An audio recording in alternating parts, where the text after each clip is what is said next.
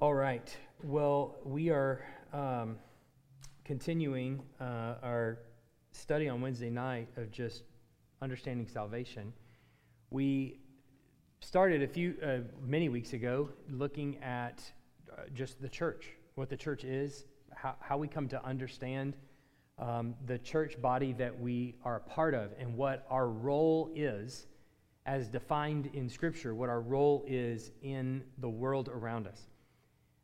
As we come to understand salvation, we're really thinking about this in a couple different ways. And I recognize that for the most part, what we've been talking about is where the Scriptures sort of pull back the curtain a little bit and give us insight into the heaven level, the God process of salvation. What went on, the inner workings, the cogs, if you will, of our salvation, and what took place both before the foundation of the world, in space and time, and all of those things. And we'll also, as the weeks go on, begin to look also at what happens in the day-to-day. There are surely, for most of us in this room who have professed faith in Christ, there's a point in space and time where we actually became aware of what the gospel was and our need for Christ. And that happened probably maybe in a church service somewhere at the preaching of the gospel. Maybe somebody came up to you cold and just shared the gospel with you. Maybe it was a parent that continued to teach you those things. But at some point in our life, we either grew into an understanding of what the gospel was, or maybe it hit us like a ton of bricks one day, and we just, for one reason or another, turned. And so our hope is to really understand on the front end, here's what the Word tells us about how we are saved, how God has saved us. You were dead in your trespasses and sins. God made you alive. And then moving on from that, hopefully that will lay a foundation for us to understand how do we process what happened in space and time when I was sitting there in that church and that preacher was preaching the message of the gospel and shared it with everyone there, and all of a sudden the scales fell off and I understood my need for Christ at that moment.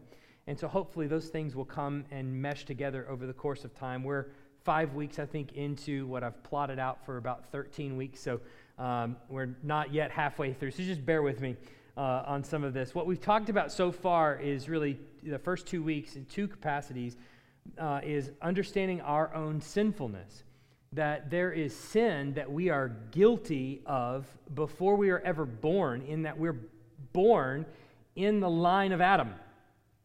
We are guilty along with Adam. When Adam sinned, all died.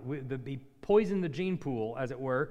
All of us were guilty of sin before birth. And as an example of that, Paul lays out that before the law was even given, people died. From Adam to Moses, people died. So you're guilty even before, and some of those a whole host of those were in infancy, right? Some of those never made it out of the womb, and they died. So there is original sin that has corrupted entirely and renders us guilty. But then there's also the corruption that results from sinfulness. That there's not one kid that's been born to any of us that we've had to teach to steal or to, hit their brother or sister. They were born with that knowledge. The corruption was inherited.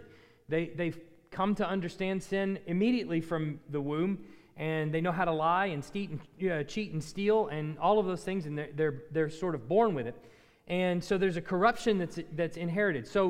But the reason that they do that is because the entire gene pool has been corrupted. That's the reason that they come to act out on sin. So we sin because we are sinners as a result.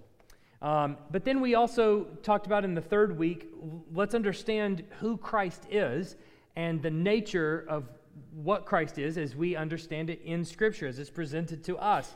And that helps us to understand, first of all, the difference between us and God, in that we see Christ and we understand from the Scriptures, as we see His character laid out on the pages of Scripture, that we don't line up with that at all.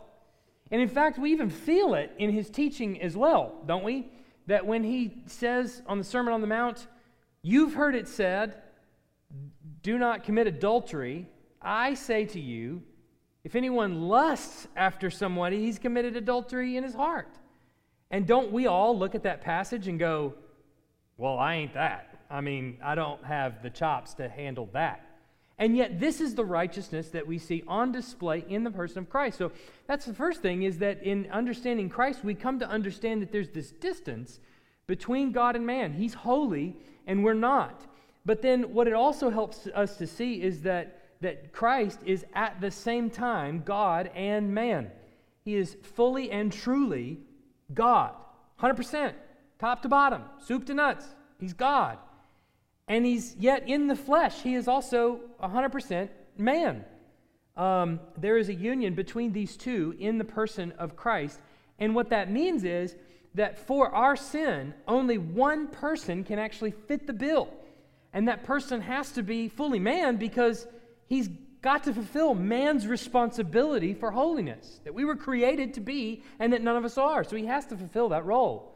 At the same time, because we're man and we're fallen, none of us can do what is required of us. And so he also has to be fully God in order to actually accomplish what we never could.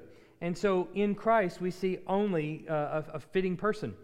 And then we came to understand last week, we talked about salvation, which is admittedly getting deeper and deeper down the rabbit hole, as it were. And it's obviously spawned a lot of conversations afterwards, and that's great.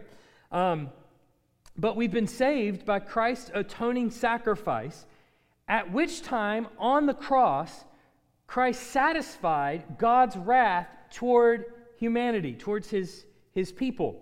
And it was fully satisfied. It was completely and fully satisfied. When Christ says, "It is finished," that's what he's talking about. The wrath of God there on the cross toward you is satisfied. Now, how many of your sins were in the future when Christ died?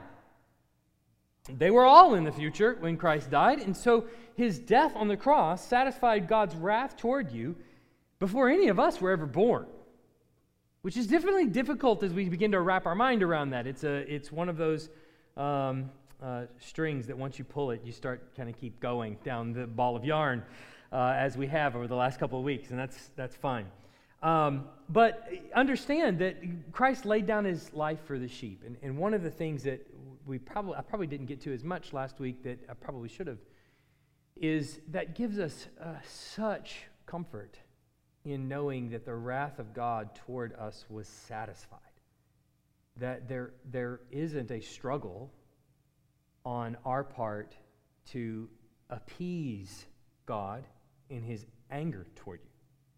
That's not the relationship that those that are inside Christ actually have with God, but we're welcomed in as sons and daughters. So that's it's helpful, it's encouraging.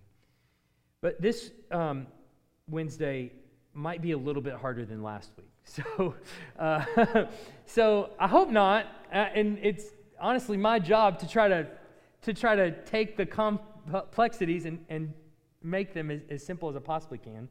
But there are some things that are just difficult as we begin to wrestle with it. And so I want to just briefly touch on some things that we already said, just to remind you of them, because they're pertinent for this evening. This first bullet point here, as we've already said, Adam served as the federal head of the whole human race. The whole human race was essentially placed on, you might think of it as a probation or a trial in Eden. That's kind of how the drama sort of plays out there in Eden, is a probationary time period. But when Adam took the bite, when Adam disobeyed God, it wasn't just he that took the fall there. Everyone else fell with him, right? I just mentioned that in the review, and I just want to kind of continue to hone in on that. That is that's what we mean by federal headship of Adam. He was the one that represented all of us. And so I want to just read that in Scripture. Let's remind us where that comes from. 1 Corinthians 15, 21 to 22, for as by a man came death, by a man has also come the resurrection from the dead. For as in Adam all die, so also in Christ all shall be made alive. Now we're going to talk about the Christ part of this later. The main thing I want to focus on is the Adam part of it, that in Adam all die. In Romans 5:12 to 14, therefore just as sin came into the world through one man, and death through sin, and so death spread to all men because all sinned. For sin indeed was in the world before the law was given, but sin is not counted where there is no law. So he says this, the kind of sin that was in the world before the law came was not, oh, you did this, that's sin. It was guilty because of Adam. Adam fell, and that's the kind of sin that was in the world. You were counted as dead because, in verse 14, yet death reigned from Adam to Moses. Before there was a specific law saying, thou shalt not, name it, there were people that died. Everyone died. And the reason they died is because they were in Adam. So in Adam, all sinned. And so when Adam took the bite, when he fell, he didn't act for himself alone, but he transacted for all who were to spring from him. So the second one, the federal headship of Adam, is a term which has almost vanished from current theological culture. This is part of the reason why it's really difficult as we talk about these topics, and especially the federal headship of Adam. Most people, when I say that term, have never heard of it before. And if we would rewind the clocks, probably 150 years, and we had a congregation here of Baptist, at the foundation of Southern Baptist life, probably, most all of us would have heard of it. And all of us would probably understand it and know it and have worked with it a lot. But now, because it's so foreign to us, it becomes a really difficult topic to wrap our head around. But it's vital to understand both the fall, the federal headship of Adam for the fall and the redemption of humanity. Because Christ is actually going to step in as a federal head for us. So it's not so hard when we hear the term federal headship, it's one of those, $5 terms. But when you think about Adam, oh yeah, as a result of Adam's sin, I'm guilty. But then when we think about Christ also, don't we also have to say, oh yeah, I guess that's the only way to make sense of how his death actually atones for me, is that he represented me. And so it means then that Adam served as a representative leader for all of mankind. Adam served as a representative leader for all mankind. To some degree, our own governmental system has a little bit of this in it, that we're a republic, right? We nominate and elect representatives to go to Washington and, don't laugh here, fight for us, right? I said don't laugh. But that's in a sense, that's what we're looking at. But the difference is, obviously, in much of our politics, the elected leaders, though they represent us, don't end up having to pay the consequences for the decisions that are made often, right? That's not true in Adam, okay? He's there with us. He's with the rest of humanity, obviously. But he is representative of us in that capacity, that as he fell, so we all fall with him. So there's a representative, he's our representative leader for us. Now, as we seek to kind of understand what Adam is, it's really important that he's going to kind of pave the way for how we actually understand Christ. And the Bible is going to lay this out. It actually wants you to understand all of the people in the Old Testament and the role that they actually play in salvation history. All of them are important, and probably most especially Adam is, because he's first. So the pinnacle of God's creation in Genesis 1, in the creation narrative, is Adam, who is made in God's image and likeness. He's made in God's image and likeness, and he is given dominion over God's creation. So this is a really important concept for you to wrap your mind around, is not just that Adam sinned, but what role he was actually playing. Not just that he was our representative, but what role what job he actually had, what function he actually had in history. So look at Genesis 1, 26 to 28. Then God said, "Let us make man in our image, after our likeness, and let them have dominion over the fish of the sea, over the fish of the sea, and over the birds of the heavens, and over the livestock, and over all the earth, and over every creeping thing that creeps on the earth." So God created man in his own image. In the image of God he created them. Male and female he created them. He created him, and male and female he created them. And God blessed them. And God said to them, "Be fruitful and multiply and fill the earth and subdue it, and have dominion over the fish of the sea and over the birds of the heavens and over every living thing that moves on the earth." Now, typically what I usually tell people is when you're first just kind of reading the passage of Scripture, look for repeated words in there. Do you see any repeated words that kind of clue you in as to the point that's being communicated? What is it? Yeah, there's clearly a repetition of dominion. So if I was to ask you then, for what reason did God make man in his image and likeness? You would have to say, for him to have dominion over the earth. He gave him a stewardship component. And we talked about this ages ago, but in the creation of man, what does it mean to be made in the image of God? And there's lots of people that offer different solutions. Well, he has intellect, he has rationale, he can relate to God, he can worship God, he has smarts, for lack of a better way of saying it. He has this, he has that. But it really is a functional combination of all of those things, because to have dominion over the earth, as he's given the task, he's got to have all the requisite tools to actually enact that kind of rule and dominion over the earth. So he's created in the image and likeness. But the key point to understand about that is being created in the image and likeness of God has a significance about who Adam is in his person. So this next one, being made in the image and likeness of God, constitutes Adam as the first son of God created in the world to come into existence. Since these terms are terms for sonship. So we see this then repeated when it comes to Adam actually having children. In Genesis 5:3, when Adam had lived 130 years, he fathered his own son, fathered a son in his own likeness after his image, and named him Seth. What does it mean to be made in the image and likeness of someone? It means you are their son. Okay, now you might not buy that. I understand that. That's fine. But what if Luke were to tell you that? Would you buy it from him?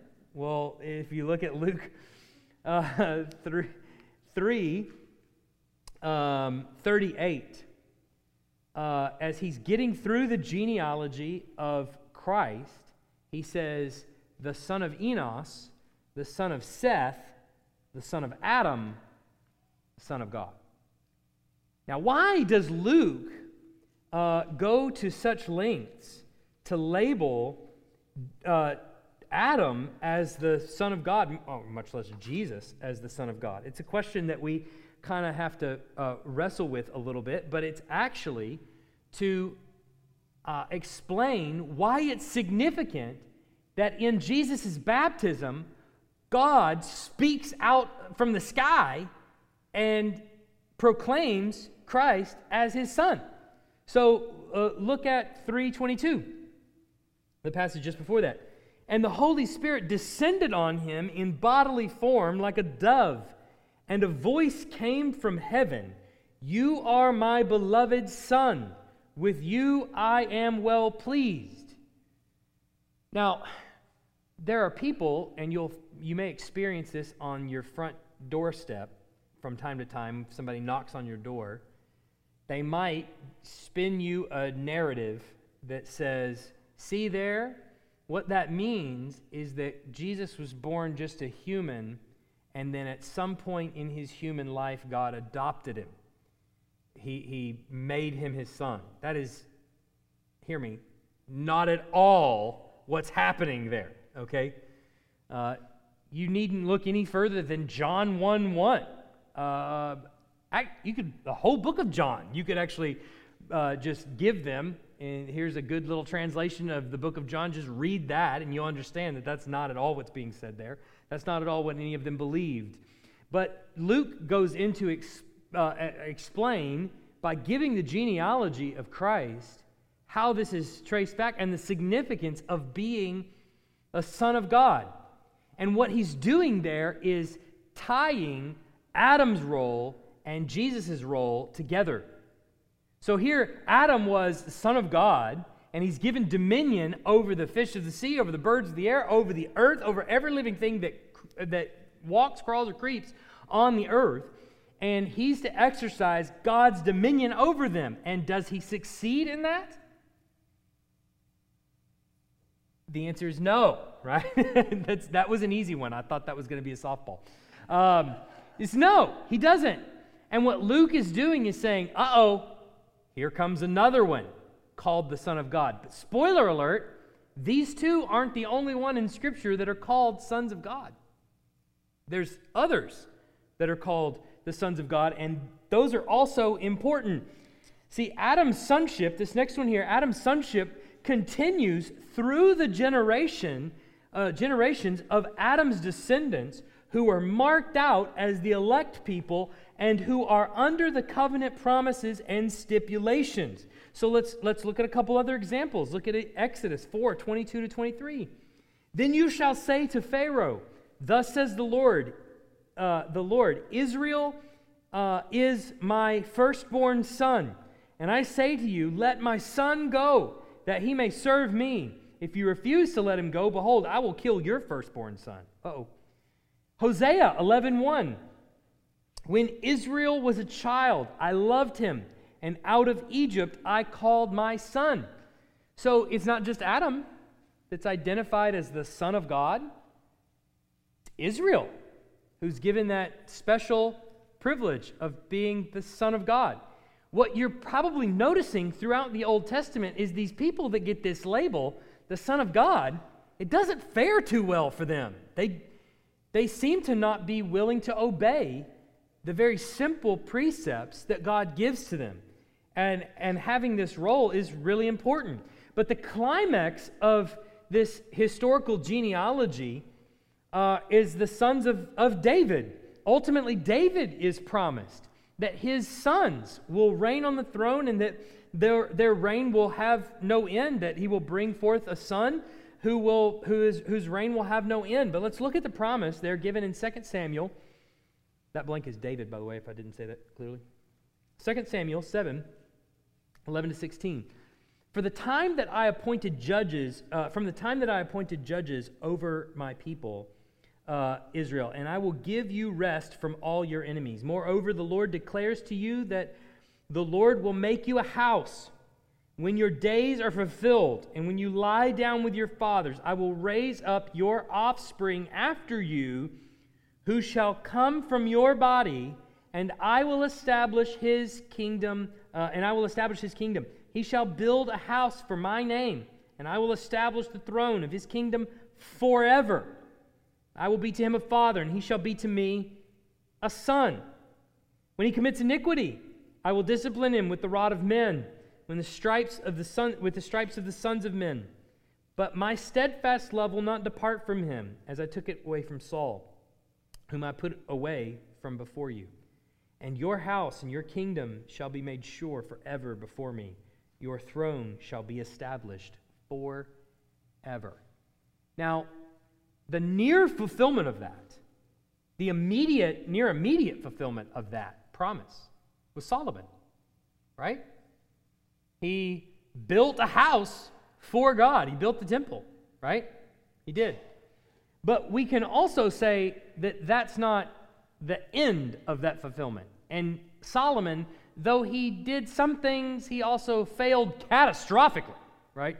And declined. And the Lord did discipline him. And David's sons after that continued to err, to sin. And God continued to punish. But he promises, hey, your throne will be established forever. And when Jesus comes along as the Son of God, and of the line of David, his throne is really going to be established forever. It's once and for all. But then you also see in the Psalms, as David writes the Psalms, as we're going through in the summers, week by week on Sunday mornings, he says in Psalm 2:7, I will tell of the decree. The Lord said to me, you are my son. Today I have begotten you. The New Testament is going to take that line and apply it straight to Jesus. Yes? But here, David is, first of all, saying in the near immediate fulfillment, presumably David wrote this, is saying, you are my son. The Lord said to me, you are my son. Today I have begotten you. As the king over all of Israel, he is declared to be the Son of God through adoption. Yes? We're clear on that? Okay, so far. We're just setting things up right now, all right? So just bear with me. So the sons of God in the Old Testament, being sons of Adam, are equally affected by the fall. And so thus Adam and the rest serves as a type of Christ who is still to come. Remember Romans 5:14, yet death reigned from Adam to Moses, even over those whose sinning was not like the transgression of Adam, who was a type of the one who was to come. In my pocket is an iPhone. And many of us will have these smartphones, right, that we can use, and they're clean, they're very thin, they're made of glass and aluminum, they're polished to the hilt. And you get them and they're smooth operators, right? But have you ever seen the prototype for the iPhone? Have you ever seen this? You should Google it sometime. The first prototype of the iPhone is big and clunky. It's got wires coming from all different angles and directions, and there's no way you could possibly ever use this. But why would anybody have a prototype? Why would a company actually invent a prototype? It's a model. They see how it works. It helps them to understand, right? Well, so when we that is pretty common to us. We're familiar with the term prototype as a first model of what is to come. And what we're saying about Adam and many other people throughout Scripture, Moses, David, that they serve as types of Christ. They give us an idea, they teach us what is really lacking in humanity that we can never fulfill what God is requiring of us. So we see that in Adam. We all sinned with Adam. We also see that in David. He's a king. He's uniting the countries. But then there's this woman across the way, and he kills her husband and takes her as a wife. And there's Solomon that comes after him. He builds this tremendous temple to worship the Lord, to call all of Israel back to him. But then he follows along with all of his wives in pagan idolatry and worship of foreign gods. And so we see in all of these people, there's part of what we're expecting in Christ, but it's lacking in a whole lot of ways. And each one of these characters throughout the Old Testament teaches us what's really lacking in humanity, that no matter what is placed on us, there's no way we could possibly ever fulfill it. So then we get to Jesus. In Jesus' conception, and I mean his incarnation, when he actually took on flesh, when he was a little baby in the womb, or even maybe slightly before he was a baby in the womb, the Spirit, parallel to the first creation in Genesis 1:2, overshadows and brings about the beginning of the new creation. So let's look at what's going on here and what I think the Bible is expecting us to pick up on. First of all, in Genesis 1:2, the earth was without form and void, and darkness was over the face of the deep. And the Spirit of God was hovering over the face of the waters. So we see that in the Genesis creation account, God creates the world through His Spirit, who is, we also know from John that He creates through the Word Himself, right? Or not only John, but Paul in Colossians, all things were made through Him. Without Him, nothing was made that has been made. So through Christ, but then also through his Spirit. All three members of the Trinity are there in creation, and the Spirit is hovering over the face of the waters, and God creates through him. But then what do we see in Luke 1:35? I think this is very important for our understanding of Jesus' own incarnation. This is a conception in Mary that is not of a traditional conception, a man and a woman. And the angel answered her, "The Holy Spirit will come upon you, and the power of the Most High will overshadow you. Therefore, the child to be born will be called Holy, the Son of God." So here is the eternal Son with God in the beginning. There was never a time when he was not. Yet now he is taking on flesh. This is not a traditional conception, Mary. You're not going to have relations with a man. This is going to be the Spirit of God is going to overshadow you. The power of the Most High is going to overshadow you. And you're going to conceive and bear a son. And that son is going to be holy. There's no other way he could be holy. This is the only way, in other words, that he could be holy. So what does that mean then? Well, obviously he's ushering in this new creation, which is the blank there. In his incarnation then, Jesus is not in Adam as we are, right? We've already said we inherited corruption, we inherited guilt before we were ever born. Jesus did not. So he's not in Adam in the same way that we are. Instead, he is the beginning and head of the new creation. One's not only born of man, but also born of the Spirit. And it's pivotal to understand what actually constitutes the new creation. What is it like to be a member of God's new creation? Not old creation under Adam, but new creation. What is that like? Well, we see it in Jesus. One's born of man and also born of the Spirit of God.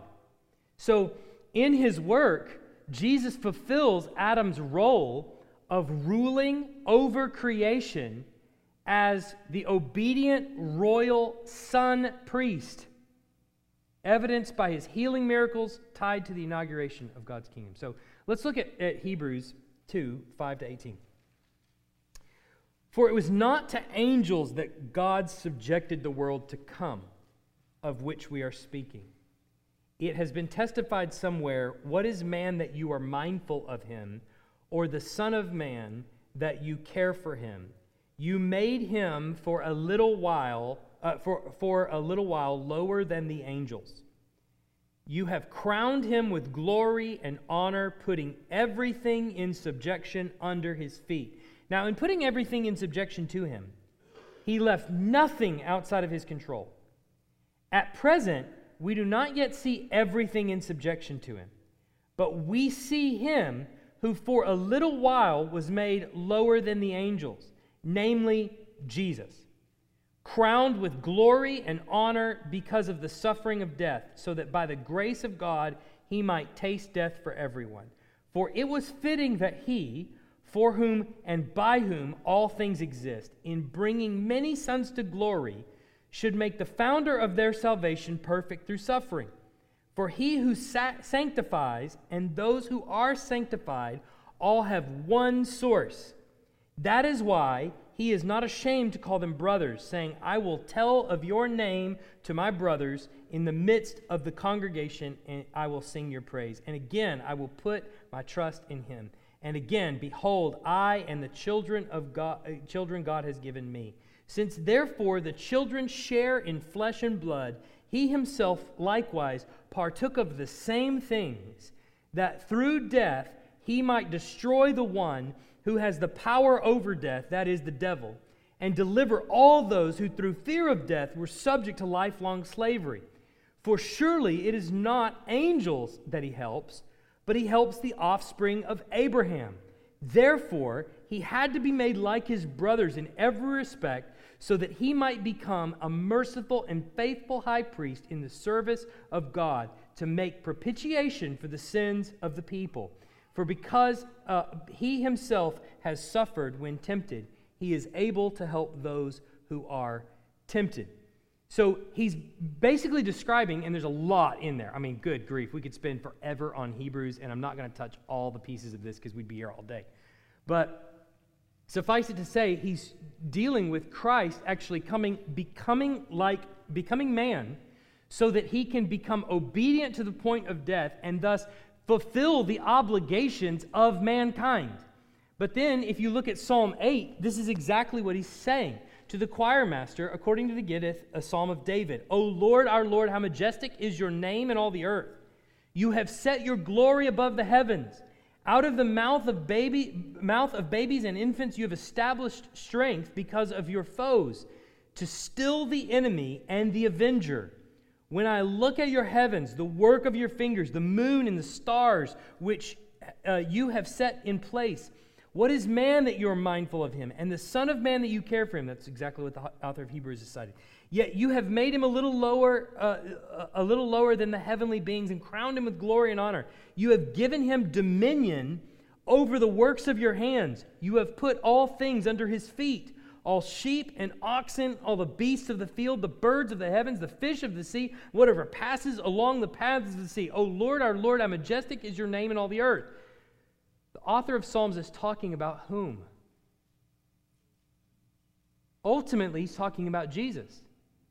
He's David. He's the king over Israel. He's the Son of God. What is his role? What's his role? Dominion. David's role is dominion. His role is to subject all things under the feet of God. Does he accomplish it? No. Well, here comes the Son of God. The author of Hebrews is telling you he is the true Son of God. All things exist through him. And he takes from Psalm 8 and just rips all those verses out of Psalm 8 and just applies them straight to Jesus. And he says David might have been initially talking about himself, but in the long run, David was actually talking about Jesus. The ultimate fulfillment of the Son of God is the actual Son of God, through whom all things exist, and under whose thumb all things are held together. You made him a little lower than the angels so that as a man, he could fulfill the role of the Son of God, truly, putting all things in subjection under him and exercising true dominion over the earth. And so he gets there at the end of the psalm into all the sheep and oxen and beasts of the field. He's going through Genesis. And he's saying, look, my job as king over your kingdom is to put all of these things that Adam failed to do in subjection under you and assure all of them that they live for the glory of God. And he failed to do that. And every king after him failed to do that until we get to Jesus, where the author of Hebrews is saying, yes, Jesus is doing all of these things. In fact, the inauguration of God's kingdom is precisely Jesus coming in and ruling over all of creation, putting everything in subjection to the feet of God, both enemies and friends, right? Okay. Significantly, in Christ's bodily resurrection, nope, I missed one, didn't I? Yeah. Further, as Adam served as a representative for us, and in his sin we're all held guilty, so also the new and better Adam, Jesus Christ, stood for us, that by his righteousness many were made righteous, and his punishment was sufficient for all. So we've read from Romans already. We've read from 1 Corinthians. But I think Isaiah 53 also makes this point. We'll read maybe not all of it. Surely he has borne our griefs and carried our sorrows, yet we esteemed him stricken, smitten by God, and afflicted.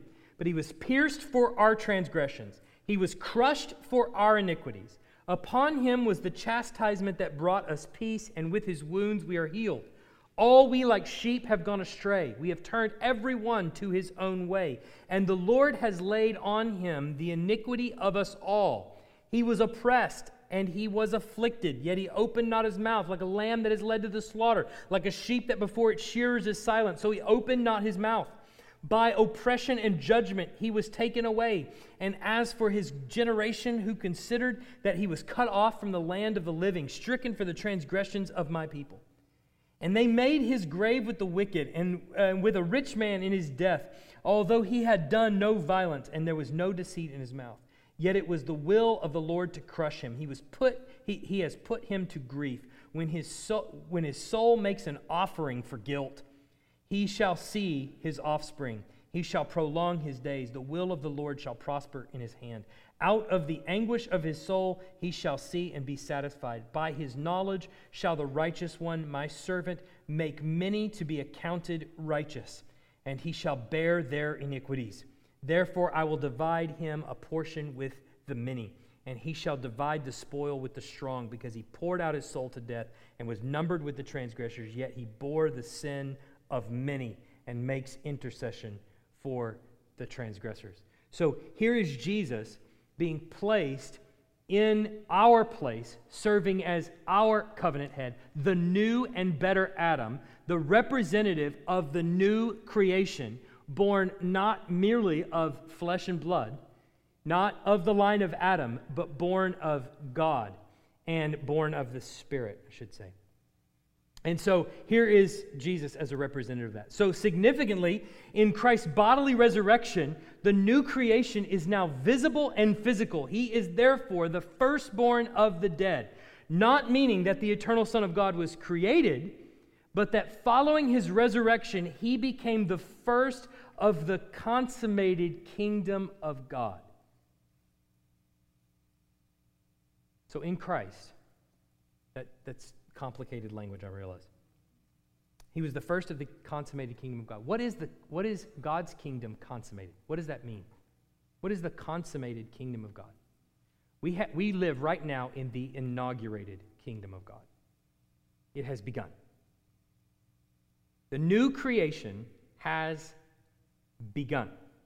We'll talk about that in a second. New creation has begun. What will happen when it is fully consummated, when it's final? What happens? What kind of state will we be in? Yeah. Living with Christ, bodily resurrection of the dead, right? We're living with Christ for all of eternity under his rule and his reign. We're perfectly indwelt by the Holy Spirit so that, is there sin any longer? There is no sin any longer. We have resurrection bodies, right? What we're saying here is that in Christ's bodily resurrection, he is the first of the consummated kingdom of God. So when the scriptures say of him, he's the firstborn of the dead, or the firstborn among many brothers, it's not saying that he's born in the sense that you and I are born. We're kind of come to be out of nothing, right? It's not saying that. It's saying that he is the first of the new creation. One's not only born of the Spirit, but also their bodies are resurrected, right? That he's the first of the consummated kingdom of God. So in and through Christ, we are now a new creation by the Spirit.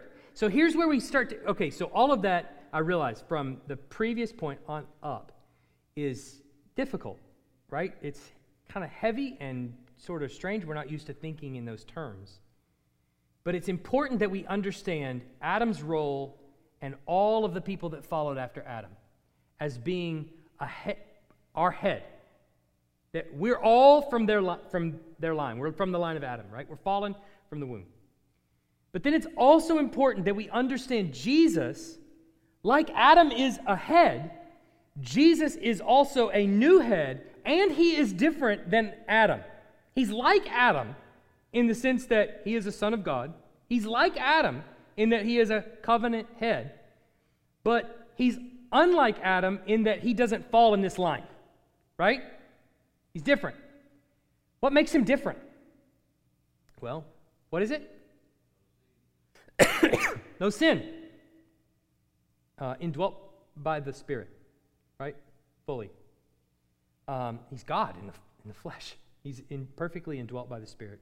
He commits no sins, no errors, any kind, right? Is he man? Is he man? Yeah. Listen, He is fully man. Is he man right now? Oh, be careful. Yeah. Always and ever. Will be. There is a man in heaven now who is a member of the triune Godhead. I'll cook your noodle, won't it? When you really think about that. Not created. His body was obviously created. Yeah. Right. Yeah, we're not saying that the eternal Son was ever created. But his body was created. Yeah, it's man. He's fully man, right? So he's fully man, and he's perfectly indwelt by the Spirit. What are you right now, if you were to describe you as a Christian? What are you? Let's describe you. How are you made up? Okay, you've got literally. I mean, yeah, not like what do you look like, but like okay, you're flesh and blood. So you have a body, a human body. You are, and is that body? What is it? Is it holy? Sinful, right? Okay, all right. What else do you have? You just have the sinful flesh? Huh? Come on. All right. You too have the Spirit of God living in you. Yes? All right. You haven't yet been glorified. Although, Paul will say, it's a done deal. All right? In Romans 8, he'll say, it's a done deal. But for all intents and purposes, we're not glorified yet. But we do have the Spirit of God living in us. So, this is why when the New Testament describes our salvation and our nature, it describes us this way. Listen to 2 Corinthians 5:17. Therefore, if anyone is in Christ, he is a new, what is it? Creation. He is a new creation. The old has passed away. Behold, the new has come. So, the New Testament describes our salvation as not us sitting there asking Jesus into our heart. That's not how it's ever described in the Bible. The way it's described in Scripture is you are a totally new creation. What does it mean to be a creation? What does it mean to be created? You made yourself? Someone else made you. How did that happen? How did someone else make you? Again, right? So let me get this straight. I was sitting there on a pew somewhere in a church. I just happened to stumble in one day, and I heard the gospel preached, and my eyes were opened, and I believed. How did that happen? The Bible describes it like this. God created you new. That's how it's described. Okay. Let's continue to think about that. Thus, Jesus, the second part of this, Jesus describes salvation as being born again. As we start to understand our own salvation, it's really important as we wrestle with this, understanding how we came to be saved. And we talked about Christ died taking the wrath of God. The wrath of God is satisfied. God doesn't send his children to hell because he has no wrath to pour out on them. Christ absorbed it. So I was saved. But then as I think about my actually being saved in space and time when it actually took place, the way that Jesus describes it, the way Paul describes it, puts me not as the active participant, but as the passive participant. I was created. I was born again. So listen to the way Jesus talks to Nicodemus in John 3:3. Jesus answered him, "Truly, truly, I say to you, unless one is born again, he cannot see the kingdom of God." And then 5-8. Jesus answered, "Truly, truly, I say to you, unless one is born of water and the Spirit, he cannot enter the kingdom of God. That is, the Spirit has to come into him. That's how he was born again. That's how he's saved. Why? Because that's what it means to be part of new creation, is the Spirit actually dwells in you, takes up residence in you. And Jesus is saying, unless the Spirit comes in and takes up residence in you, you are not part of the kingdom of God. Why? Because the kingdom of God is made up of new created people. Jesus sets what that looks like, and then we follow. So it's totally new creation. And you might say, well, how does this happen? How does that, what do I do? How do I prepare? Do I need to stand on the balls of my feet? What do I got to do? And Jesus says in 8, the wind blows where it wishes, and you hear its sound, but you don't know where it comes from or where it goes. So it is with everyone born of the Spirit. What? It means there's no manipulating it? There's no... How does it happen then?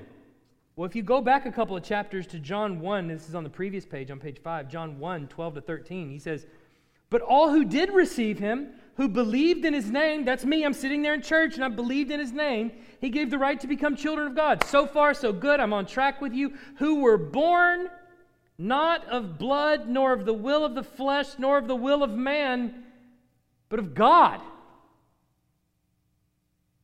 Now we're back in the boat again. I'm not sure how do I actually prepare for this? And what he says is, unless God gives you new birth, you'll never believe. Wait, you clearly have to believe.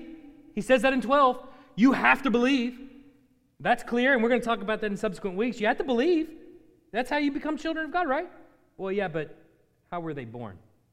Let's go back before that, 13. Not of blood, nor of the will of the flesh, nor of the will of man, but of God. So the end result of Christ being the head of this new creation is God's restoration of creation to a new heavens and new earth, patterned after the Garden of Eden. Both Isaiah, those passages in Isaiah and Ezekiel both describe this new creation taking place. Ultimately, when it's finally consummated and all done, this new creation takes place. And what do we have there but it described as the Garden of Eden? He actually says that. Look, it was desolate. Now it's the Garden of Eden. The next one. However, whereas the first Adam could not complete his assigned work of subduing God's creation, the new Adam will execute a flawless reign, a flawless reign over the new creation. So we saw in Genesis, Adam and Eve were told, look, have dominion over the fish of the sea, the birds of the air, over everything that creeps. And what do we see in Genesis 3, verse 1? There came creeping into the garden one who is crafty. What's Adam's job? Shoot. Go on. You're not having dominion over me, right? That's not what happens, though. Did God really say? Here is a serpent who is not supposed to have dominion over Adam, having dominion over Adam and Eve. But what do we see in Jesus? Look at Revelation 21. It's almost like John knew this and just sort of put this there, you know? And I saw no temple in the city, for this is the new heavens and new earth here. For its temple is the Lord God, the Almighty, and the Lamb. And the city has no need of sun or moon to shine on it, for the glory of God gives it light, and its lamp is the Lamb. By its light will the nations walk. Listen to this. And the kings of the earth will bring their glory into it. And its gates will never be shut by day, and there will be no night there. The gates will never be shut. What does that mean if your gates are never shut? Wait. Normally, if your gates are not shut. Okay. If your gates are never shut, you're safe? Oh, yeah, okay. All right. Let's think now times, okay? Let's think today, okay? If your gates are not shut, that's a problem, especially at night. Good grief. Well, he says there's not going to be any night, so that's okay. But then the gates are never shut, and all these people keep walking in. Well, who knows? They might be scoundrels. None of them are scanned. He says they will bring into it the glory and honor of the nations, but nothing unclean will ever enter it, nor anyone who does what is detestable or false, but only those who are written in the Lamb's book of life. So here is the Lamb running the show. And unlike Adam, who let that crafty serpent sneak in, here are the gates open to God's kingdom, his new creation. And Jesus is in charge, and nothing unclean ever enters it. So here is Christ, the new Adam, our head. And anyone that actually falls under Christ, not just Adam, but under Christ, has to be born not of just flesh, but of the Spirit of God. That is the only way we come to be saved. So as we define salvation, we have to say, first of all, Christ satisfied the wrath of God on the cross. But second, that means that those who have their eyes open to salvation are those who are born of God. He does it. It's a work he creates, breathes into them the breath of life. Questions? Sure, there are some. I know that was a lot. I'm sorry.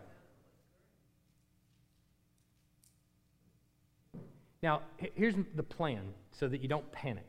There's sometimes you ask a question and I'm like, that's about an 8-paragraph long answer that I have to get to that. I know that. And I'm not trying to frustrate you at all. I want to just have one Wednesday night where we just do question and answer in regards to this. So if you have one that you're still like cooking on and you want to just think through, or maybe, just maybe, I might answer the question in a few weeks. So, maybe you can sit on it for a little while. But any other questions in the meantime? All right, let's pray. Heavenly Father, the text that's before us and the passages of the lesson is tough. It's hard for us to understand sometimes, and we pray for help. We pray that you would help us to think about just the significance of being a part of the new creation in and through Christ. What a profound thing you have done in Christ's atoning work for us. What love you have shown to us in Christ coming to die for us. What hope we have in the resurrection of Christ, knowing that as part of your new creation, knowing that we too will rise again, that death is not the end, that it will one day be robbed of victory and its sting. We long for that day, and we pray for the return of Christ soon and very soon, and we long for it. And as the world grows darker, we long for it all the more. But we pray that in the meantime, however long it may be between now and then, that you would provide for us the strength and courage to face the world each and every day, the grace that it takes to deal with those who are right now enemies of your kingdom, the boldness to share the gospel with them, and the peace knowing that you are sovereign, you are in control, and you reign. I pray these things in Jesus' name. Amen.